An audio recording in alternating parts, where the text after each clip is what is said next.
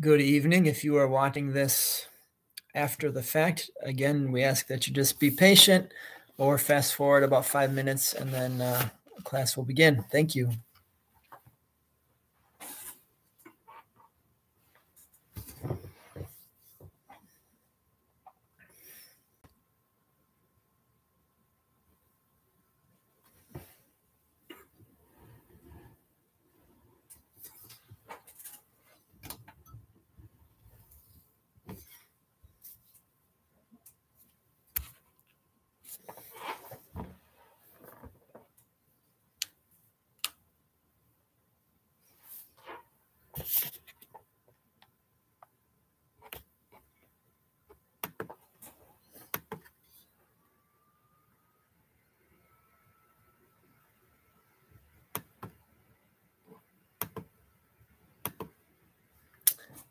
Hi, Linda. Good to see you.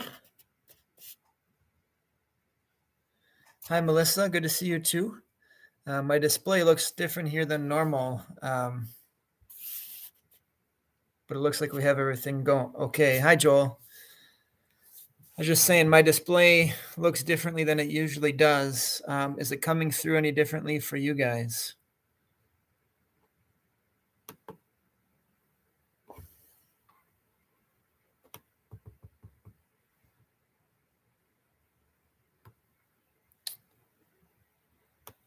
As always, here we'll give it our usual 4 or 5 minutes while we wait for people to join us. Glenn and Jane and Jean are here. Good evening, guys. Glad you're with us tonight, and thank you. I trying to get rid of the shine right here, but I doesn't matter where I go, the lights seem to find me. Hi, Pam. How are you doing? Good evening. For whatever reason, I'm not seeing the count here as far as how many people are logged on. So I usually try to gauge that as far as when to start, but we'll give it another 3-4 minutes here, and then we'll get going. Joel, were you able to stop in and sign that document today, or should I just go ahead and send? Melissa says 11. Thank you. Yeah, I don't. For whatever reason, my display is different tonight. So as long as it records and as long as you guys can see it, we're good to go. So we are going to be in Proverbs. We'll start in chapter 11. So we're going to give it a couple minutes for everybody to find us, and then we'll get going. Thanks, Jane. And Marge, good evening. Glad you're with us. Joe and Marlene are here. Good. Glad everybody is online and everything seems good. So in a couple minutes, we'll start. We're going to be looking at Proverbs 11 through 15. Again, 5 chapters, but we've seem to have been doing okay there.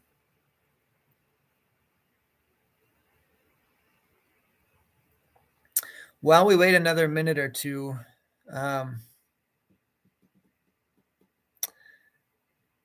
hi, Phil. Good evening. I know 3 years is near. I guess I didn't remember the date. I knew it was August, but thanks. That time has gone quick. A lot's happened in 3 years, but at the same time, that has just flown by. Took you that long to notice, Linda? I have not exactly been hiding it very well. And Marlene, I try. The desk isn't quite as neat, though, but you can't see that right now. It's easier to find stuff when it's where I want it to be. Yeah, Melissa, I couldn't imagine the way things have gone. It's been good, but there's been some challenges in there too. Thanks for the heads up there, Melissa. I think we're probably going to be able to start here, I guess, but maybe one more minute. Hi, Joanne. Good evening. 8:25. 3 years. Alex, I'm glad you're enjoying it, and welcome. Hope you enjoy the Bible study tonight. All right, so we're going to be in Proverbs 11 through 15. So get your Bibles ready, and then we'll get going. All right, let's open with prayer. Dear Lord, Heavenly Father, as always, we ask for your blessing on our study here tonight. Be with us, be present, help us to grow in our faith, and help us to encourage each other with the word tonight. Lord, we pray in Jesus' name. Amen. All right, so we've been going through Proverbs, and Solomon has been teaching us about wisdom. He's been teaching us true wisdom as opposed to the foolishness of this world. And we're in a section here where he's bouncing around a little bit. And so as you look at the worksheet, question 1 says, how could pride lead to disgrace? If you look at verse 2, chapter 11, verse 2, and Phil's got it posted there. Thanks, Phil. How could pride lead to disgrace? Proverbs 11:2 says, when pride comes, then comes disgrace. Anybody have a thought there? This coming Sunday, we're going to hear about humility and pride, something we all wrestle with day in and day out. How can pride bring disgrace, or how does it lead to disgrace? Anybody have an example to share or a comment on that?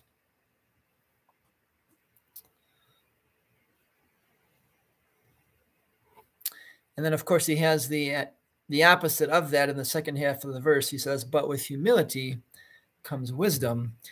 Proverbs has a neat way of balancing the two sides of the coin, and the curse and the blessing, in a sense. Jane says, your pride doesn't allow you to accept another opinion, and yours ends up being wrong. Yeah, in your pride, perhaps you think you know better than the other guy. You think that you're smarter and you've got it all figured out. And of course, when you end up being wrong, that can be hard to swallow. That can be disgraceful. Can make you look pretty foolish too. Yeah, Judy, somebody absolutely could put us in our place. Joanne says pride is why selfies exist. That's interesting too. I don't want to spend a lot of time on that, but on our recent tour, I saw all kinds of people all over the place. Instead of taking pictures of these ancient monuments and sites, they were taking pictures of themselves. It just was an interesting thing. Definitely self-focus comes along with that. Pam, that's a good observation too there. Pride may make you forget your total dependence on God. Yeah, pride focuses, and I think that's what Joanne is trying to say too. Pride focuses us here, and we forget that God is out there and that we ought to be depending on him. And Phil says it's really not about us. Nothing we do is glorious.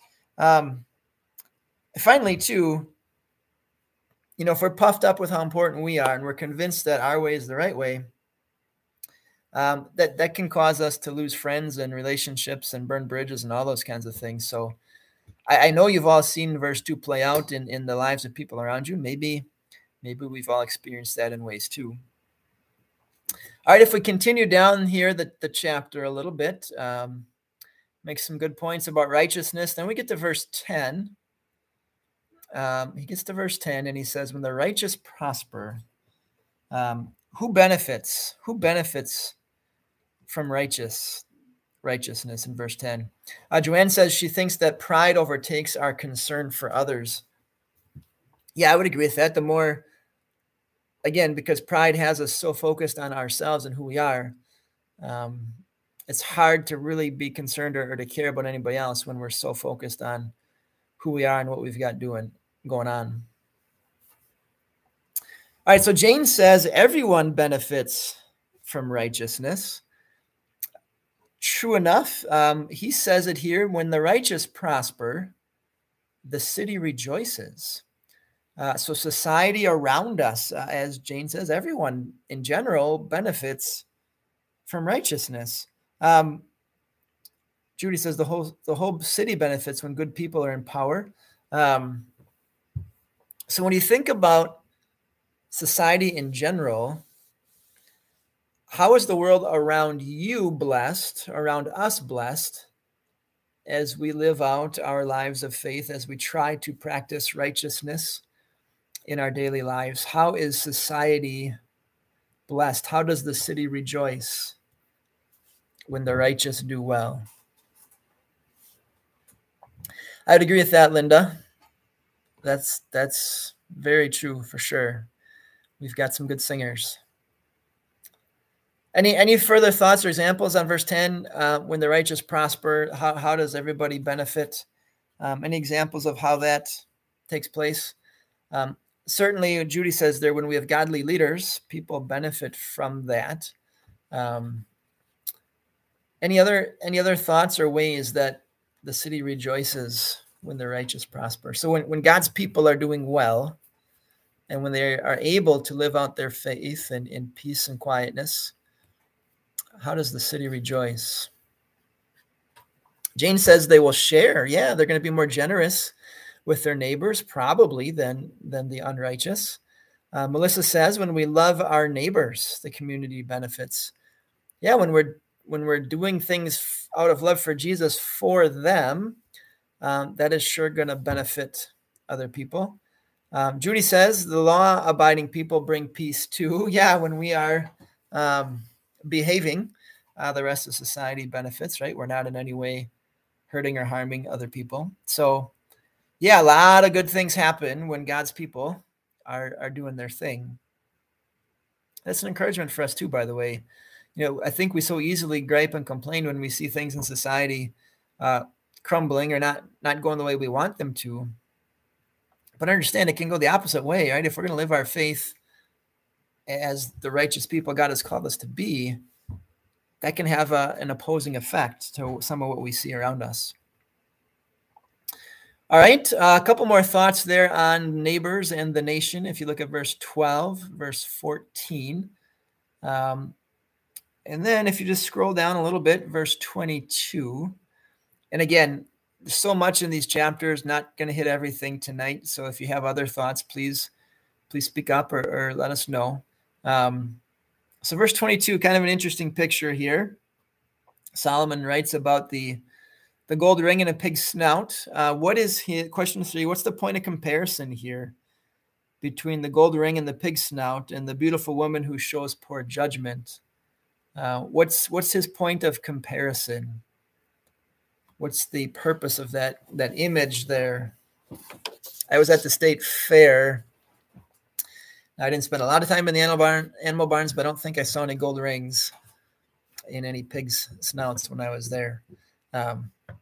Anybody have a thought? What's the point of comparison here?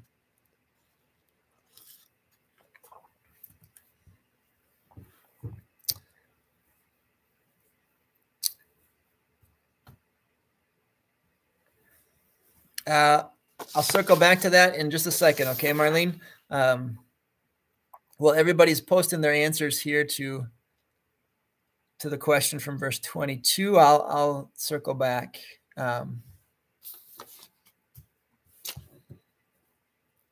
So Jane here says the beauty is wasted. It's not beautiful anymore. Yeah. Yeah. First of all, what a silly picture, right? But his point is, the beauty is wasted in either case, right? The gold ring and the pig snout, or the beautiful woman who shows no discretion. Beauty is wasted in both cases. And I think, too, maybe a reminder for all of us, let's not just look at the outside, right? And Solomon will make that point several more times here as we go through Proverbs. So we'll hit that a little bit harder a little bit later on. Judy says beauty comes from within, not the outward adornment. Good. Yep. And a good reference there to the Old Testament. Melissa says it's something that could be beautiful and valuable, but it's in place that just makes it seem foolish. Yeah. And again, the striking picture here really drives that home too. That's a good thought too, Melissa, or Linda. God blesses everybody with certain talents, whether they know it or not. So Phil has another thought there too about the outward beauty. It certainly can be for show, but God, and hopefully God's people, you and I are hopefully looking for that inward beauty as well. Not so caught up in the external or the outside. All right, so Marlene had asked you're right, Joanne, at least in the Old Testament times it was. Marlene had asked a question about verse 15. Whoever puts up a security for stranger will surely suffer, but whoever refuses to shake hands in pledge is safe. So putting up security might be, in our day and age, co-signing a loan, something like that. And Solomon's advice is just be careful there. Be careful what you commit to. Be careful what you agree to, because once you do, you are stuck in a sense, right? So he's just saying, be wise, be careful in what kind of contracts you sign and what you agree to do for people, because once you commit, you're in there, you're stuck, right? So he's just saying, just be wise about that and maybe avoid that when you can. All right, last question of the chapter. If you jump down to verses 24 through 26, the verses here talk about generosity. And what observations does Solomon make about generosity in general here? What is he instructing us to do? What general instruction is there for us in his words? So basically what I'm asking you there, if you look at verses 24 through 26, what does Solomon ask of us? What does he encourage us to do? How does he call on us to live our lives? So real simply, Joanne says, to be generous, right? To be generous in our use of money and possessions, the things that God has given us.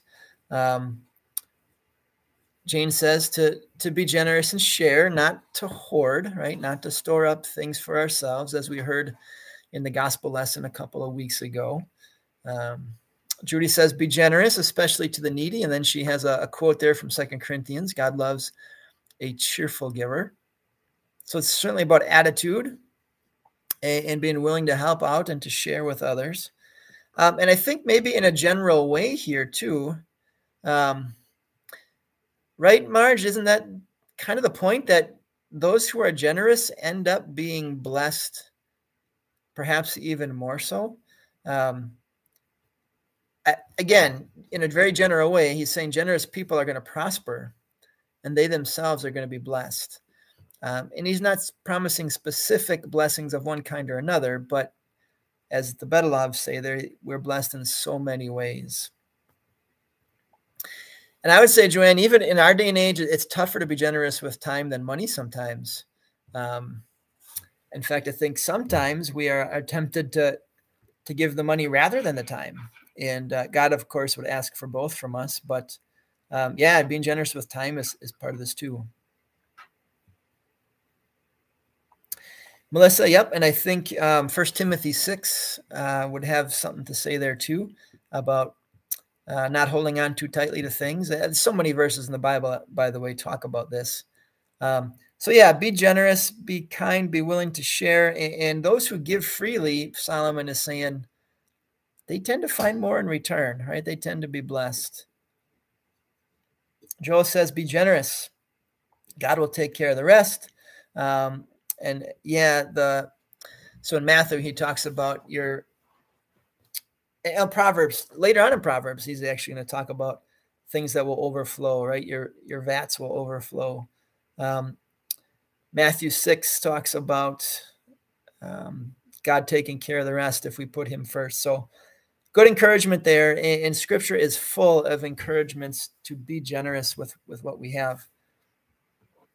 All right, that is chapter 11. Anybody else have a question there before we scoot ahead to chapter 12? Anybody else? We're on Proverbs, going to chapter 12. It certainly is, Phil. That is definitely a biblical thought. certainly there's a lot to it, right? But that is definitely a biblical thought. All right, let's take a look here. Proverbs chapter 12. Another contrast right away, verse 1. Whoever loves discipline loves knowledge. Whoever hates correction is stupid. Not a word the Bible uses very often, so that ought to catch our attention then. So question 1, why is a person who hates correction stupid? And Phil, thanks for posting the question. He's got the verse there as well. Worth every penny, Phil. Worth every penny. Why is a person who hates correction stupid? Anybody have a thought there? Being corrected isn't easy, right? I think did we talk last week or 2 weeks ago about the ability to receive constructive criticism and what a blessing and a nice trait that is, but it's a hard one to have. Why is it stupid to hate correction? We sure all are, Marlene. In this case, especially though, why is that an issue? Jane says that correction is done to benefit us and make us smarter. If we're not going to accept correction, how can we learn, right? How can we get better or improve on something? Judy says being corrected is necessary to grow in wisdom. A lot of times, you think of your schooling, right? You perhaps learned the most when you got stuff wrong at times, and when the teacher showed you the correct way to go. Marge says that person isn't going to learn, but a wise man listens to advice. Everybody's here on the same thing, right? We aren't going to learn.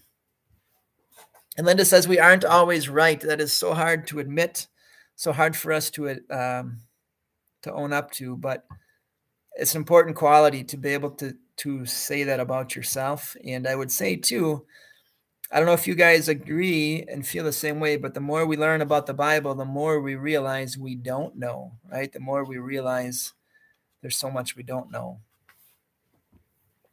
Joel says we're often blind to our own faults. We are. And I was reminded of that, at the call meeting last night. It's just, it made me think about some of the gifts that God has given me and some that he hasn't given me. And we don't always recognize the things that we aren't good at, right? And often we need people to point that out for us. And if we're going to shut that down, Joel, we aren't going to grow. And Melissa says it can hurt our relationship with others too. Yeah, I mean, for relationships to be healthy, we need to be able to share some of this with each other, some corrections, some iron sharpens iron, right? We need to learn from each other. And if I don't feel I can learn from the other person, that relationship, it really can't go anywhere. Good. So hopefully it sounds like we're all on the same page with that one and see the wisdom there. So jump down to verse 3. No one can be established through wickedness, but the righteous cannot be uprooted. Why does Solomon say that? Why does he speak those words there in verse 3? No one can be established through wickedness, but the righteous cannot be uprooted. So look at the words there, or verbs: established, uprooted. Wicked can't be established, so they can't find stability. The righteous, on the other hand, can't be pulled up. They can't be pulled free or uprooted. Strong contrast again. Why does Solomon say that? Give me the reasoning there behind what Solomon says. And as you're typing that out, for anybody who's watching this and participating in this, but maybe isn't at Pilgrim or in the area, I'd just be curious to know where you're from. So if you don't mind posting that at some point or shooting an email to us just to let us know. Just kind of curious how far the reach is going here. So if you're listening later on, just let us know where you're tuning in from.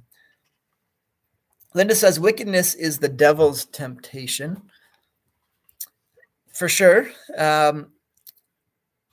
he wants all of us to go that way, right? To as the Psalms say, to walk in the way of wickedness.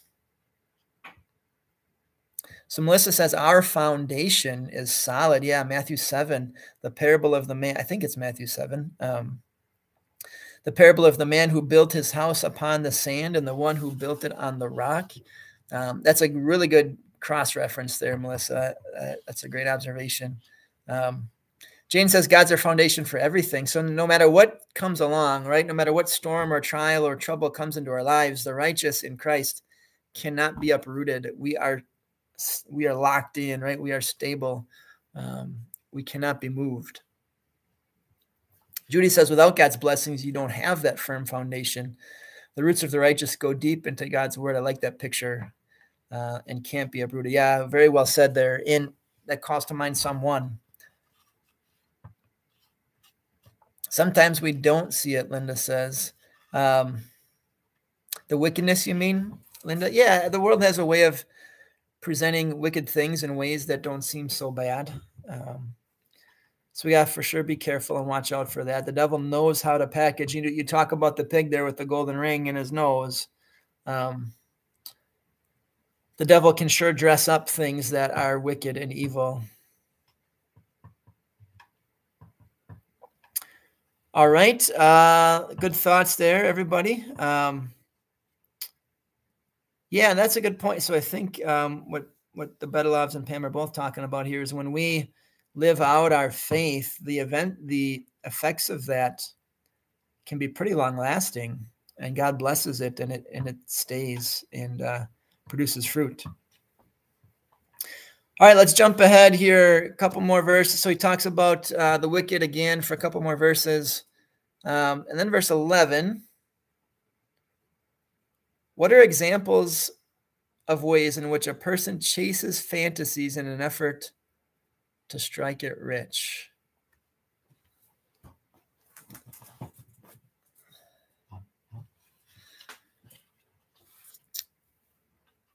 That's a good hymn, Joanne. I like that one, isn't it? That's a good one. I'm not going to sing it online right now, but that's a good hymn for sure. So verse 11 just struck me. Those who work their land will have abundant food. Work hard, do your thing, you're going to be fine. But those who chase fantasies have no sense. Any thoughts here? What are chasing fantasies in an effort to strike it rich? So Marge talks about gambling and scheming. Yeah, I think, what do they say? The house wins 97% of the time, something like that. Gambling has been proven to be not a reliable way for the vast majority of people, right, to strike it rich. Gambling, lottery, scheming, she says, so maybe like risky business adventures, believing a scam, right? There's so many scams out there, and well devised and put together that really prey on people. Got to be careful. Even ways that just trying to avoid work, finding all kinds of different. I marvel at the ingenuity sometimes.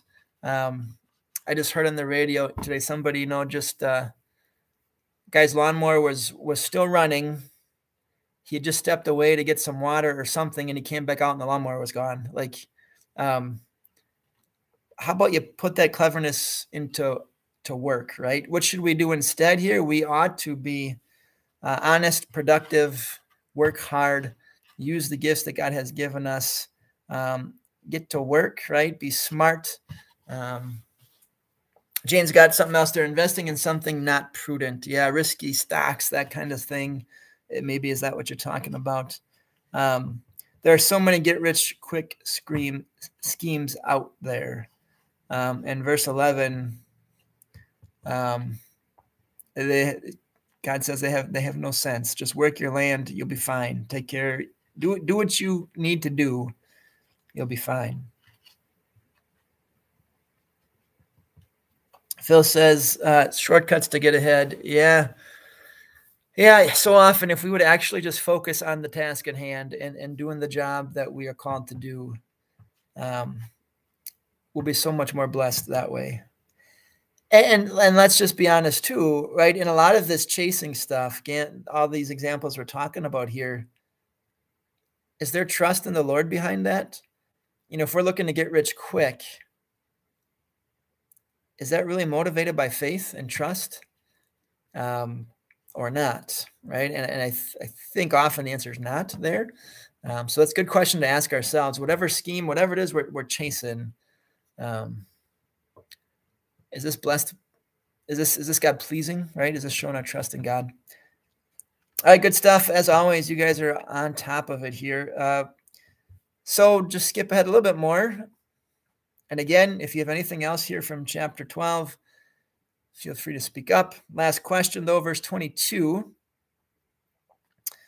What word here expresses how God feels about a person who lies?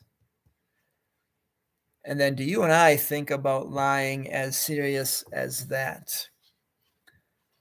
So there's a word there that ought to strike us because it's a word that God doesn't use a lot. I mean, it shows up at times, but another word that he doesn't often use, and I can't tell you how many times because I neglected to look that up.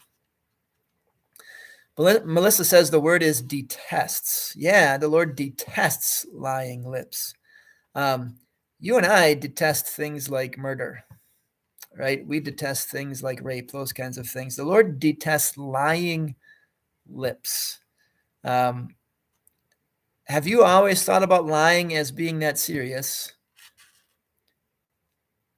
If not, why not? So if you look at verse 22, that would seem to say there is not such a thing as a harmless lie, right? That would seem to say there aren't such a thing as little white lies. It would seem to say that anything not the truth is detested by the Lord. So how do you reconcile that with how you have viewed lying over the years? And what's your takeaway from reading that verse?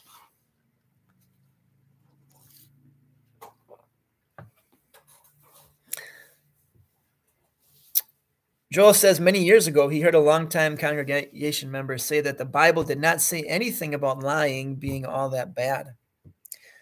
Well, here you go. Here's a verse to go to, right? And I think if you look at James, he's got some strong things to say about what comes out of our mouth too. Yeah, I think Joel, that actually matches what I think a lot of people think. It's really not that bad. Absolutely, Judy. God detesting something, that's a big deal. Jesus in the New Testament would say, let your yes be yes, right? Just be honest. Honesty is the only policy. Your mother was wise, Marlene, because sometimes we do that, right? We're trying to think of, well, what would it cost us to tell the truth? And how do we tweak that to make it not so bad on ourselves? And it ought to bother you, Jane, right? It ought to bother all of us. But you know what? We lie to ourselves all the time too, don't we?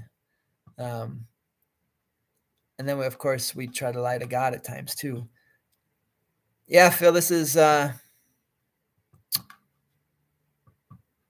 definitely in the commandments, right? Verse wouldn't that be 8 though? False testimony against your neighbor. It is definitely in the top 10. Definitely in the top 10. Melissa says sometimes we just repeat lies that other people have said, like gossip, just compounding things. Well, yeah, and how much stuff do we hear on the internet and pass around as if it's true, right, without ever checking it out? So much of that today, truth is kind of relative, right? It's kind of wishy-washy at this point. So be careful what we're passing around. Good thought there, Melissa. That's interesting, Judy. I don't know if I've heard that said, but I like that. If you tell the truth, you don't really need a good memory. Interesting. Yeah, interesting. Phil's got that same thought there too. So just be honest, everybody. Tell the truth. Um, all right. Yeah, you are on the same wavelength there, the two of you. Um, Marlene says, I think I lie about my motivation for something sometimes. Yeah, we tell ourselves all kinds of things throughout the day. And it's not all true, right? And I think sometimes the excuses, the rationalizations, the things we tell ourselves aren't any more honest than some of the things that maybe people have said to us. Yeah, Melissa, that's a toughie, right? If so-and-so asks you how the dinner was, or so-and-so asks you how they look, that's tricky, right? We don't want to hurt the other person. And God says, love your neighbor. So speaking the truth in love, Paul says in the New Testament, of course, when we're talking about the gospel there, we all do, Linda. Just a good reminder here from Solomon that it is a big deal, right? It's not something we should just brush off and not be too concerned about. All right, let's turn the page here. Proverbs 13. Let's turn the page. We've got 3 more to get through.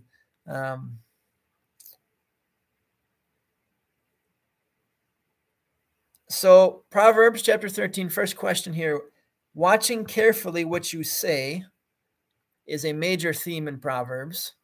How does guarding one's lips serve to guard one's life? Verse 3. Those who guard their lips preserve their lives. Those who speak rashly will come to ruin. How does guarding one's lips serve to guard one's life?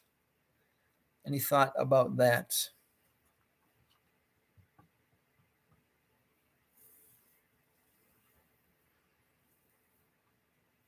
Yeah, Joel, that you're right. Nathaniel, right? Under the fig tree. Yeah, what a quality, right? What a quality. Certainly a good goal for all of us to have.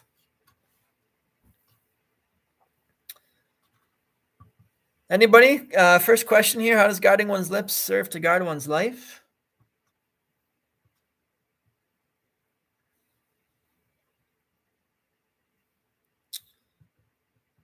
I'll just maybe throw out a couple. Oh, here we go. They do snowball, don't they, Linda? The lies, they tend to build on each other. How many sitcoms have you seen, right, of people trying to keep up the lie? They turn it into a comedy, like a funny situation, but it always snowballs. It always gets out of hand. It never works. Melissa says, think of how many people have been killed because of hasty words they said, or not even killed, but just broken relationships or hurt people. Marge says, could hurt somebody, anger somebody. Yeah. Revealing secrets. Don't betraying confidence that somebody told you. Speaking foolishly about the Lord. Like how many times have we just kind of, maybe even in an attempt at humor, have blurted things out? If we can just guard that, right, we keep ourselves and others out of pain and anguish and trouble. So kindness, Joanne here is saying, is the way to go. Yeah, Phil, and you can't take it back, right? Whatever you say, it's done. It's like there's no delete button, right? There's no delete button on it. So be so careful. Judy said, when you have kind words, good things are returned. Yeah. Kind of like the generosity thing we were talking about there before.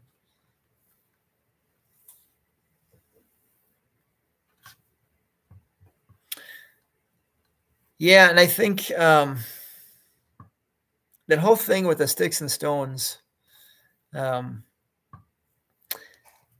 think that's a brave thing that people are taught to say so that they don't let themselves get hurt by what somebody said to them. but I think we all know that the words do hurt. The words do hurt for sure. All right, let's go to the next one here. Got a couple to get through here. Verse 7 says, some people pretend to be rich, some pretend to be poor. Why would someone do that? Just real quickly here, we're going to go through this one. Maybe to satisfy their pride, to show off, to get attention. On the flip side, pretending to be poor, maybe to get an advantage in a business deal, something like that. But interestingly, in verse 8, Solomon says there is an advantage to being poor. Let's jump to question 3 here. What is the advantage of being poor in verse 8?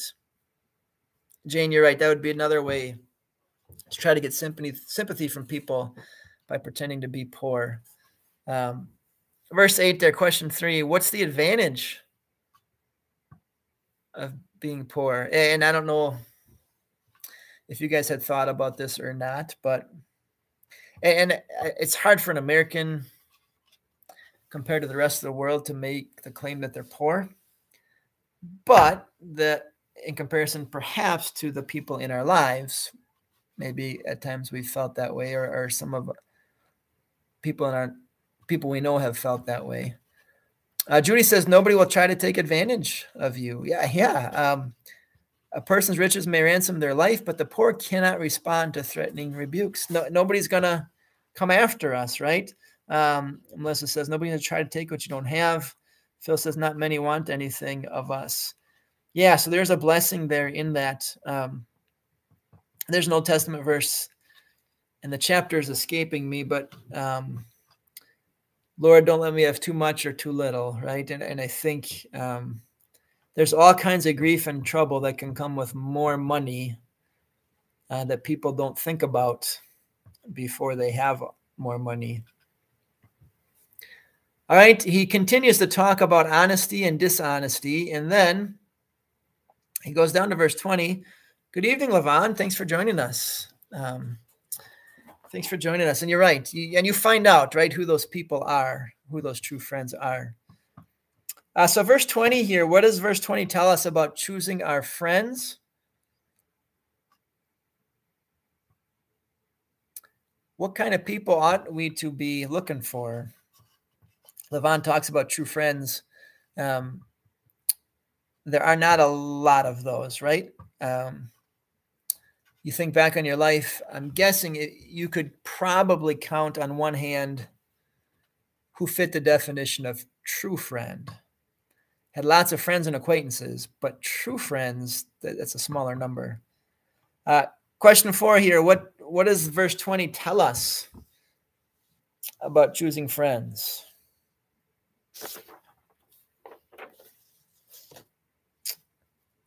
Anybody?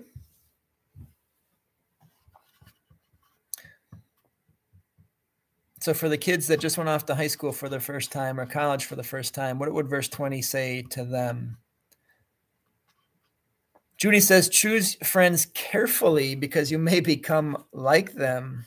Choose wisely, Jane says. Be smart about who you hang out with, right? If your companions are fools, according to verse 20, you're going to suffer harm. You're going to pay for that. So seek out godly, wise individuals. And Melissa says you can grow together in wisdom. Unfortunately, the opposite is true also. I think this applies, by the way, to spouses. I think this applies to friends. This applies to perhaps even coworkers and clubs and groups that you try to join. Levon says, absolutely want a friend who shares a love for Jesus. Yeah, especially when life is hard, right, Levon? Especially when you need support and prayer and encouragement. You need that kind of a friend. Nicole said, hi, Nicole. Good evening. Her true friends to this day share her faith.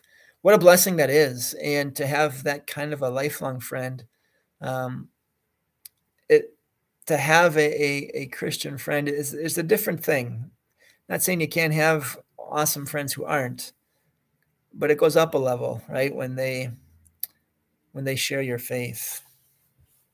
And Marge reminds us it goes the other way too.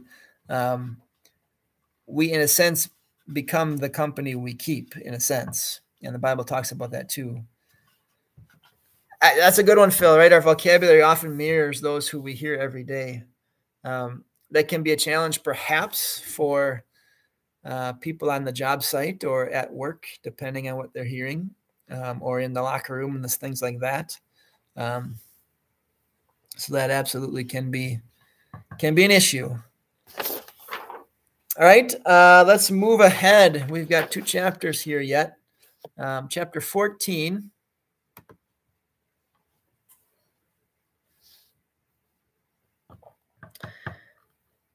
All right, so the first part of the chapter here talks about the wicked man. He's hatching what seems to be a solid plan, but it leads to his own ruin.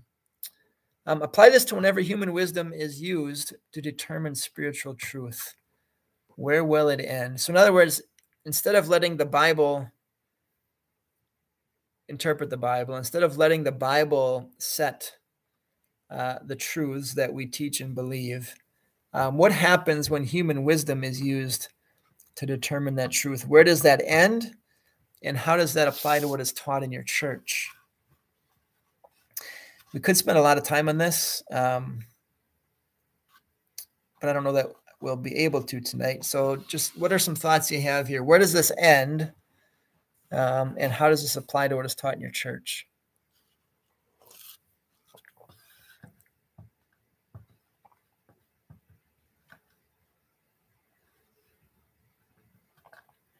Any thoughts? I know that's probably a lot to that question here. So Judy, good start there. Human wisdom says to earn your way to heaven, and it might twist other scriptures too. And that, of course, can only end in eternal death, right? Salvation by works righteousness is not going to get us to heaven. And human wisdom would take us down that road. So certainly dangerous. On the flip side, though, so Phil's making an application there, allowing the Spirit to guide the meeting last night and not merely relying on human wisdom and the way that we do things. Maybe just a couple of quick comments here, and then we'll probably have to move on. Wisdom, of course, comes from the Word. It doesn't come from tradition or trends or human reason. The Word supersedes all of those things. All of those things have to be subservient to the Word. And so how does this apply to what's taught in your church? God's Word is the top authority, right? It's what God's Word says, not what Pastor V says, not what the well says, not what he or she says. It's what does the Bible say? And a lot of times it says things we don't like. We don't get to change that, right? We don't get to pick and choose that. All right, going to move a little quickly here. Number 2, what's one of the best gifts parents can give their children? The example of faith. I can't give faith to my kids, but I can sure give them the example of. I can teach them about Jesus. I can model the faith for them. So it's doing all that we can to pass on faith, to instill faith to them. Certainly, it's God who does that through the Word.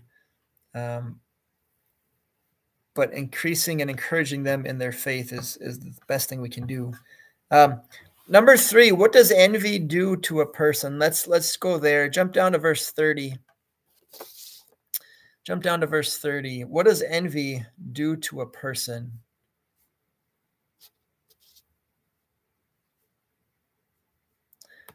Interesting picture there too. What does envy do to a person?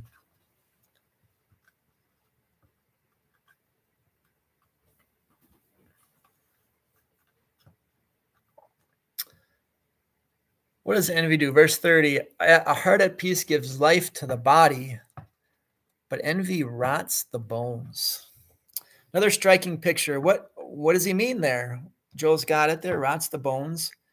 What does that mean? What is he describing here? Melissa says it eats you away from the inside, right? That's the idea. Just that inner turmoil and pain, and you're not at peace. Linda says it's pointless because it changes nothing.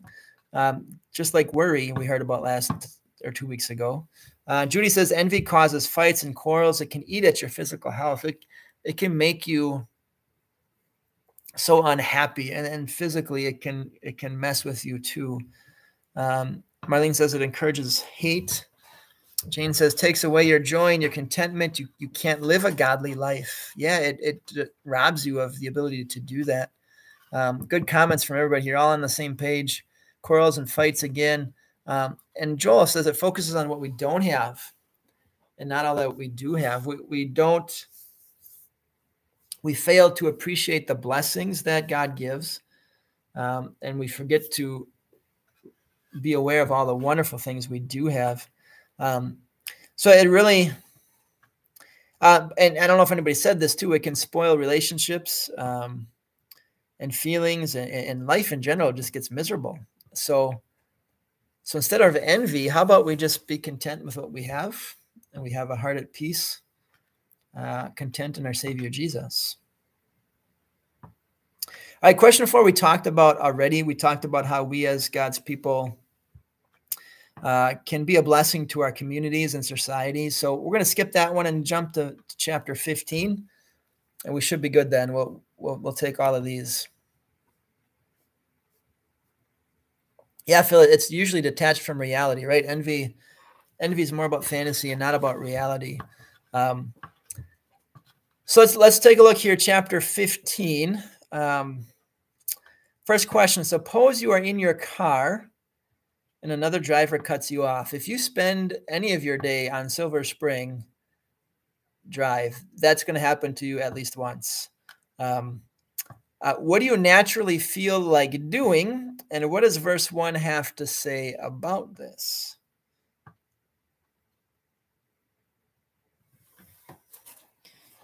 What is maybe the natural reaction that we want to reach for? Joanne says, I often think you must be more important than me because you do not obey the law. Yeah, they're right. Like it doesn't apply to them, right? Who are they, right? That I think that's pretty gracious, though. So Melissa says, I want to honk a really long time. Just lay on that horn, right? Jane says honking and yelling at them. Joel says, well, so road rage would be a tendency, right? But a gentle answer here would avert that. I don't know if you guys, never mind. But there's a sitcom, there was a show a while back, and the dad on the show got in trouble for gesturing while he was driving, right? So yelling, honking, gesturing, swearing, all those things would be things that we would want to do, and that would escalate the situation. But a gentle answer, as Joel says, averts road rage, maybe averts death. Judy says, I want to honk and yell, but then she doesn't want, the retaliation, right? The harsh word stirs up anger. You know it's coming right back at you. And so God says, let's not do that. Let's not escalate it. Nicole says, we often say they're in more of a hurry than we are. Yeah, they must have somewhere important to be, right? Let them go. Let them go. Yeah, margin, it could escalate and get out of hand quickly, right? And so Proverbs, Solomon would just say, let it go. Let it go. And Glenn says that too. Yeah, it's hard, but you got to let it go. So a gentle answer here turns away wrath. And a lot of you gave examples there of gentle answers. Number 2. So looking at verse 8. Interesting, and I think this is kind of common here. And that's a good thought too, Linda. They are out. Thank you. They are out of your life in seconds, unless there's an accident. You may never see them again, right? So don't give this 1 second of your life more than it's worth, right? Let it go. Good thought. Number 2 here. How does the Lord view people who are religious offering the prayers and the sacrifices and the offerings, but to continue to live in unrepented sin. So what is verse 8 saying about that? Doing all the right things outwardly, looking very religious, but what how does the Lord view that? They're doing the right thing, but inwardly there's wickedness there. There's unrepentance there.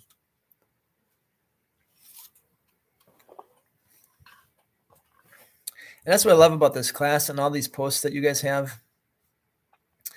So often somebody on here will say something in a way that maybe the rest of us never thought about it before. And there's been a lot of that tonight and almost every night. It's such a great thing to see here. So Melissa says it's like Cain. He gave his offering, but he wasn't pleasing to the Lord because his heart was full of resentment for his brother. It is kind of like Cain, isn't it? And Joel says there's that word detests again. Again, the outward doesn't mean anything, right? It's what's going on in the heart. And the Lord wants the heart, not your outward actions. Now, if your outward actions are flowing from faith, they are God-pleasing. Don't take this to mean God doesn't want you in worship. That's not what he's saying. He's saying if you're in worship and your heart is wicked and unrepentant, all your outward acts aren't going to do anything for you. Pam says the Lord knows the heart. He wants the heart. And Jane, that's a good summary there too. All right, two more here. What do verses 16 and 17 teach us about striving to acquire wealth? And this relates a little bit here to our, was it last chapter or 2 chapters ago, that discussion we had? What do verses 16 and 17 say about striving to acquire wealth? 16 says, better a little with the fear of the Lord than great wealth with turmoil. Better a small serving of vegetables with love than a fattened calf with hatred. Melissa says, like the prayer of the Pharisee, it looked so good to everyone on the outside, but it was about making him look good, not actually praying. Yep. Yeah, no, you're right. And that's a good reference too, right? The Pharisee and the tax collector, that parable. To the wealth question, anybody have a thought? 16 and 17. First of all, there's nothing wrong with having money. It's not a sin to have money. However, what is he saying in these verses? Judy said, I once heard someone say, if they didn't keep telling me, I would never know they were church people. That's interesting. So that's in a connection with the question 2 again, right? All the outward. That's interesting. And I'm guessing that did not. I'm guessing that was a turnoff. So to the question here, number 3, Melissa says the special things are meaningless if they come with hatred. And finally, I think too, verse 16, the fear of the Lord is better than wealth. Christian love, verse 17, is more important than having a lot. If you're sitting around the table with your family and there is Christian love there, and you're eating ramen noodles, like, what else do you need, right? Is what he's saying. Having everything isn't all it's cracked up to be, right? If you don't have the fear of the Lord and Christian love, all the money in the world ain't going to really do much for you, right? Is what he's saying there. All right, question 4. We hit on this a little bit earlier too. So many verses here talk about the way that we react to correction. Anybody want to summarize that? Anybody want to summarize that for us tonight? We can end on that one. This is similar to an earlier question tonight, so we don't have to spend a lot of time here, but anybody want to summarize that for us? And while you are summarizing that, if there are any verses or questions or observations we didn't cover tonight that you want to mention, now would be the time. So please fire away. Let us know what's on your mind. So Joanne says, wise words, the fear of the Lord is the beginning of wisdom. That's really the theme of the book, and he keeps coming back to that. And if we can remember that, practice that, we're going to be okay.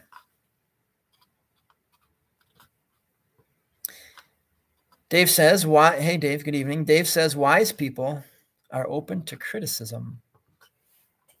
Yeah, right, open to correction, and that hurts. That can sting. But as we talked about earlier, that helps us grow and mature and learn. So wise people are gonna do that. No problem, Linda. I'm guessing you can spell. It's just the technology that's making that hard, right?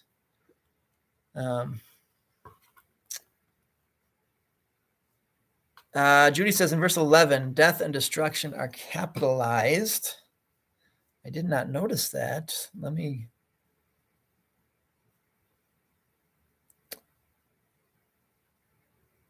That's a really good question. Give me one quick second here.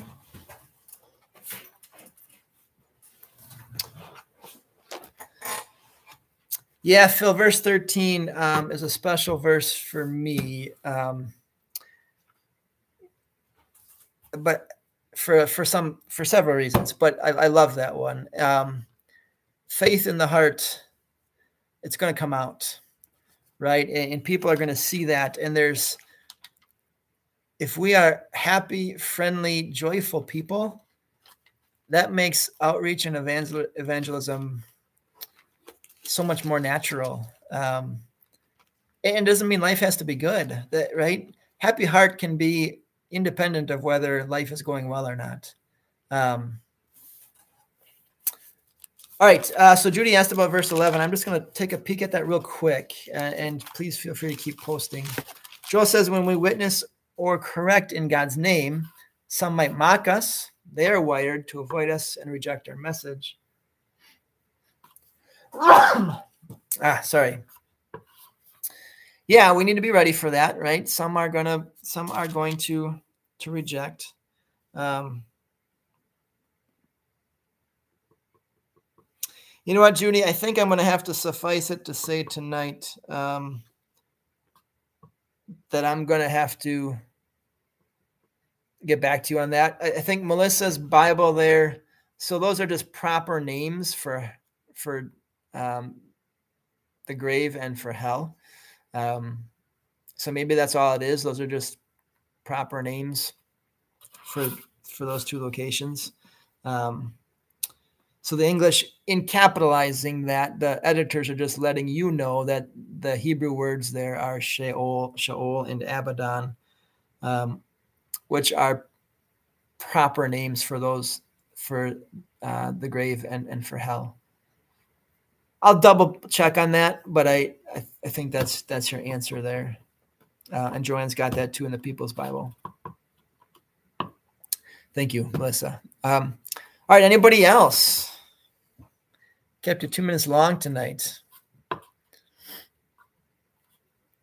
Anybody else? So hopefully, if you were watching your weekly email, the schedule for Tuesday night class was in there.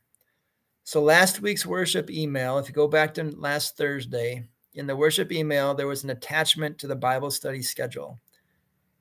And I gave you the schedule for August, September into October. Both of my kids are in fall sports, and they do have a lot of Tuesday matches and races. So I'd like to get to those. So Phil's got kind of a summary there. So we're off next week, but then we'll have class in 2 weeks on September 6th with Proverbs 16 to 20. So you have 2 weeks to read those chapters, and we'll reconvene that night. And then a little bit later on, we'll talk about 9:20, starting a little bit later. So 2 weeks from tonight, Proverbs 16 to 20. And that night we'll talk about then the 20th. And sorry we're missing a few. I know you understand, and I appreciate that. And once volleyball and cross country are over, we'll be much more regular through October and November. Dave, thank you for the reminder. Bring a friend to the church picnic. Signed up September 11th. Thank you. Those sheets are up at church. It's filling up, but yeah, please bring a friend. This Sunday, Joel, yes, we're going to give a presentation on the trip to Greece, the Footsteps of Paul tour. That's going to be in the gathering space on Sunday, though, not in the church. So just be aware of that. We'll try to get out of church. I'll try to get out quickly enough to get over here to get set up. So, yeah, I hope to see you for that, too. It's fun. It was fun to be there. I'm happy to share what we learned. And thanks, everybody, for understanding. And I do appreciate that. Go Chargers. Yeah, thanks, Dave. All right, everybody. God bless. So glad that we're still doing this. I really enjoy it. So we'll see you soon, if not this weekend. 2 weeks tonight, we'll continue the Bible study, okay? God bless everybody. Have a great night. And I will, Nicole. Thank you.